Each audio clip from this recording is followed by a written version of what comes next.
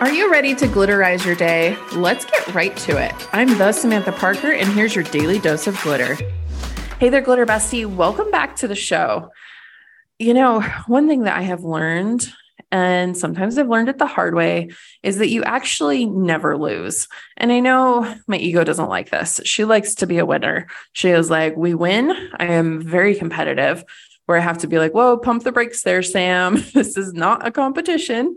But you actually never can lose, because I look back at all my failures and all those times that I literally fell on my face. I have a really big failure that was public, and it kind of fucking sucked. It was a little embarrassing.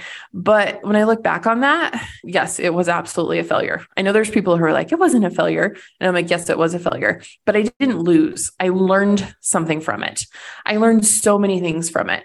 And that's the cool thing about life. And I'm in a cool space too, where I can kind of create what I want to create. I can put out what I want to put out, and I can dream pretty big. And I'm like, oh, how could we fit this in?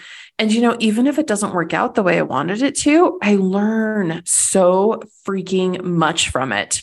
So remember that, the only thing you're losing probably is the shot you're not willing to take.